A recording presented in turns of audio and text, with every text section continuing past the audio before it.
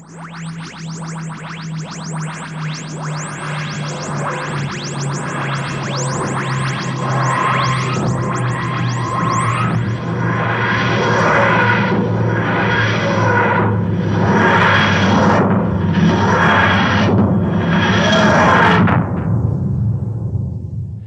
and welcome to another Who's He video podcast.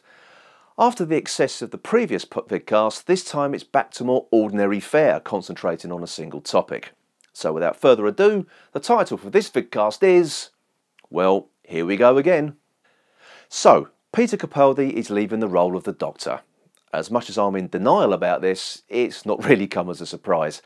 After months of will he or won't he finally told the public on the Joe Wiley show on BBC Radio 2 that it was time to hand over the keys to the TARDIS to someone else. Yep, the 3 series and out rule for the lead actor has struck again, as he's followed in the footsteps of David Tennant and Matt Smith. But why is this? When Tennant and Smith announced they were leaving, it felt that the time was right. Tennant's time in the TARDIS seemed to run out of steam with the lacklustre End of Time, and Matt Smith's tenure seemed to become a little self-indulgent and run a very fine line of being either smug or brilliant. But Peter Capaldi? With 2016 being the year of no Doctor Who, it certainly doesn't feel from my point of view that the time is right for Peter Capaldi to move on. Now, I know we've got his final series starting this spring and he is in fact still the Doctor, but it only feels like 5 minutes ago since he exclaimed, "Kidneys! I've got new kidneys! I don't like the colour." So I think there was a lot of mileage left in his interpretation of the character. But this leads me into the title of this vidcast. Well, here we go again. As soon as the lead actor announces they're leaving Doctor Who, the press immediately starts the usual predictions of who is going to take over the lead role and speculations of why the actor quit the role in the first place. So when Capaldi announced he was leaving, the press certainly didn't disappoint. But before I touch on the lead role predictions, there has been some speculation, as you would expect, as to why Capaldi quit. Now, it's well documented that Peter Capaldi is a lifelong fan of the show and understood what the character was all about. And to show how popular the decision was to cast him, you only have to see the audience reaction from 2013 when he was announced as the 12th Doctor.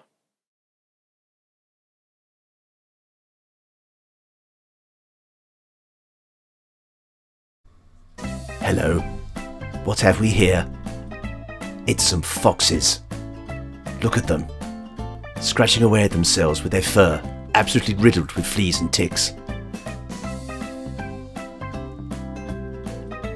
A little known fact about foxes is that they often burrow their way to the Earth's core, like this one here.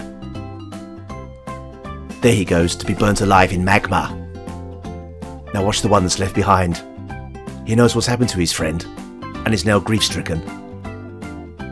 This sends him mad. Look at him, chasing his own tail like a loony.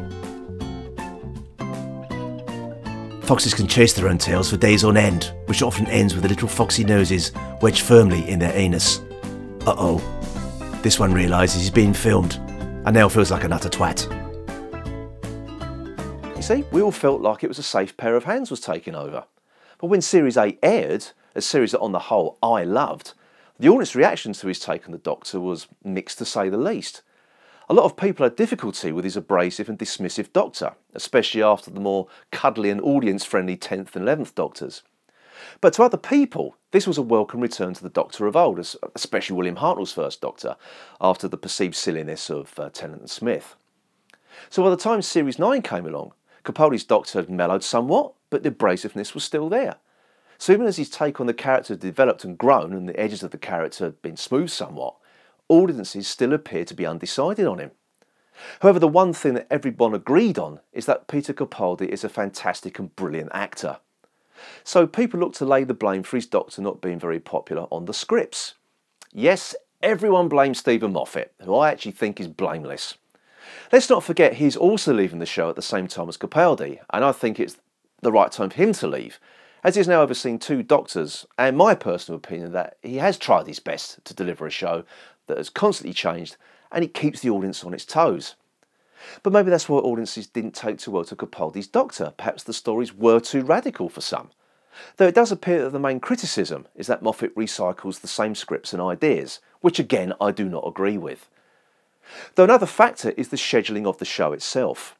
With the scheduling for Series 8 all over the place on BBC One, and while the scheduling for Series 9 was more consistent but still on far too late, it did feel that Doctor Who was playing second fiddle to Strictly Come Dancing on the BBC.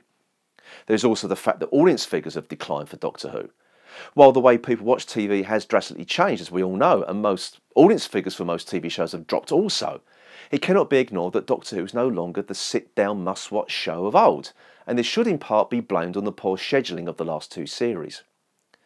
So while Peter Capaldi has stated that the reason he is moving on, that it's the right time for him to go, the other opinion in the press is that he was pushed due to the fall in popularity of the show. Remember, not so long ago, there was the rumour that the BBC wanted to go back to the glory years of Tennant, whatever that means, and wanted to return to the younger Doctor and love-struck companion combination again, and to shift more merchandise. Now, all of this is pure speculation, though once that rumour is out there, it won't go away, despite the fact it's more than likely pure BS. It will continue to be asked until Capaldi or Moffat confirm or deny the story. So whatever reason he's leaving, I for one am absolutely gutted he is going. I think he's the best actor we've had in the role, period. And to be honest, I'm really going to miss him. But we have Series 10 to come in the spring and the Xmas special before he bows out. So we have another year of the 12th Doctor to look forward to. Though it will be a bitter pill to swallow knowing that this is his last series.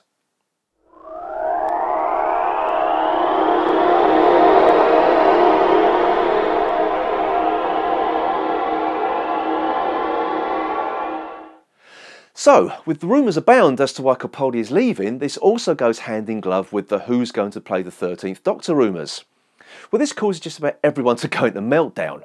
Will it be a person of colour? Will it be a woman? Will it be another white male? And so on and so on.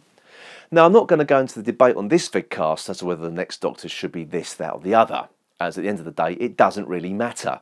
The important thing is that the right person is cast. And they must have ginger hair. Yes, they must. I don't care who they cast, but they must have ginger hair. Now, I've not been impressed with the choices of actor that the press have been speculating on, as none of them have ginger hair. And I think it's about time the Doctor was ginger. So let's just look at some of these non-ginger actors that the press is hyping up to be the next Doctor, and the improvement that being ginger would bring. Ben Whishaw. Nah, not like this. Ah, that's more like it. Far more Doctor-y. Olivia Colman. No, no, no. Ginger? Yes, luxuriant redness. Chris Marshall. Too goofy looking. Now that's the sophistication that the role demands. Rory Kinnear. Oh, come off it. He's nearly as bald as me. But with what's left of his hair as ginger? Bingo! Miranda Hart. Too upper class. Now that's a more down-to-earth look that's in touch with the common person. David Tennant. Really? People have got no imagination, have they? But ginger, it would be like a totally different Doctor. Richard Ayoade. Maurice Moss. Too geeky. But now he's a sex god. Damien Lewis. Oh, for God's sake. Oh, hang on a minute, he's ginger. So there you have it. There's no argument now I think you'll find. For too long have the rights of gingers been ignored or been the subject of jokes. But the silent majority will be silent no more. I demand a ginger Doctor now, as it's my indignant self-righteousness as a Doctor Who fan to insist on this. So if I see that they cast a non-ginger actor in the role, that's it. I'll be done with Doctor Who forever, as I will not watch a show that discriminates against redheads. It's gingerist. So come on, Mr. Chibnall. I know you're a long way off of appointing the next actor, but stand up for gingers, redheads, Duracells, copper knobs and carrot tops across the world.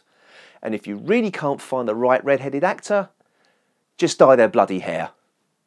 Or give me a call. See you next time.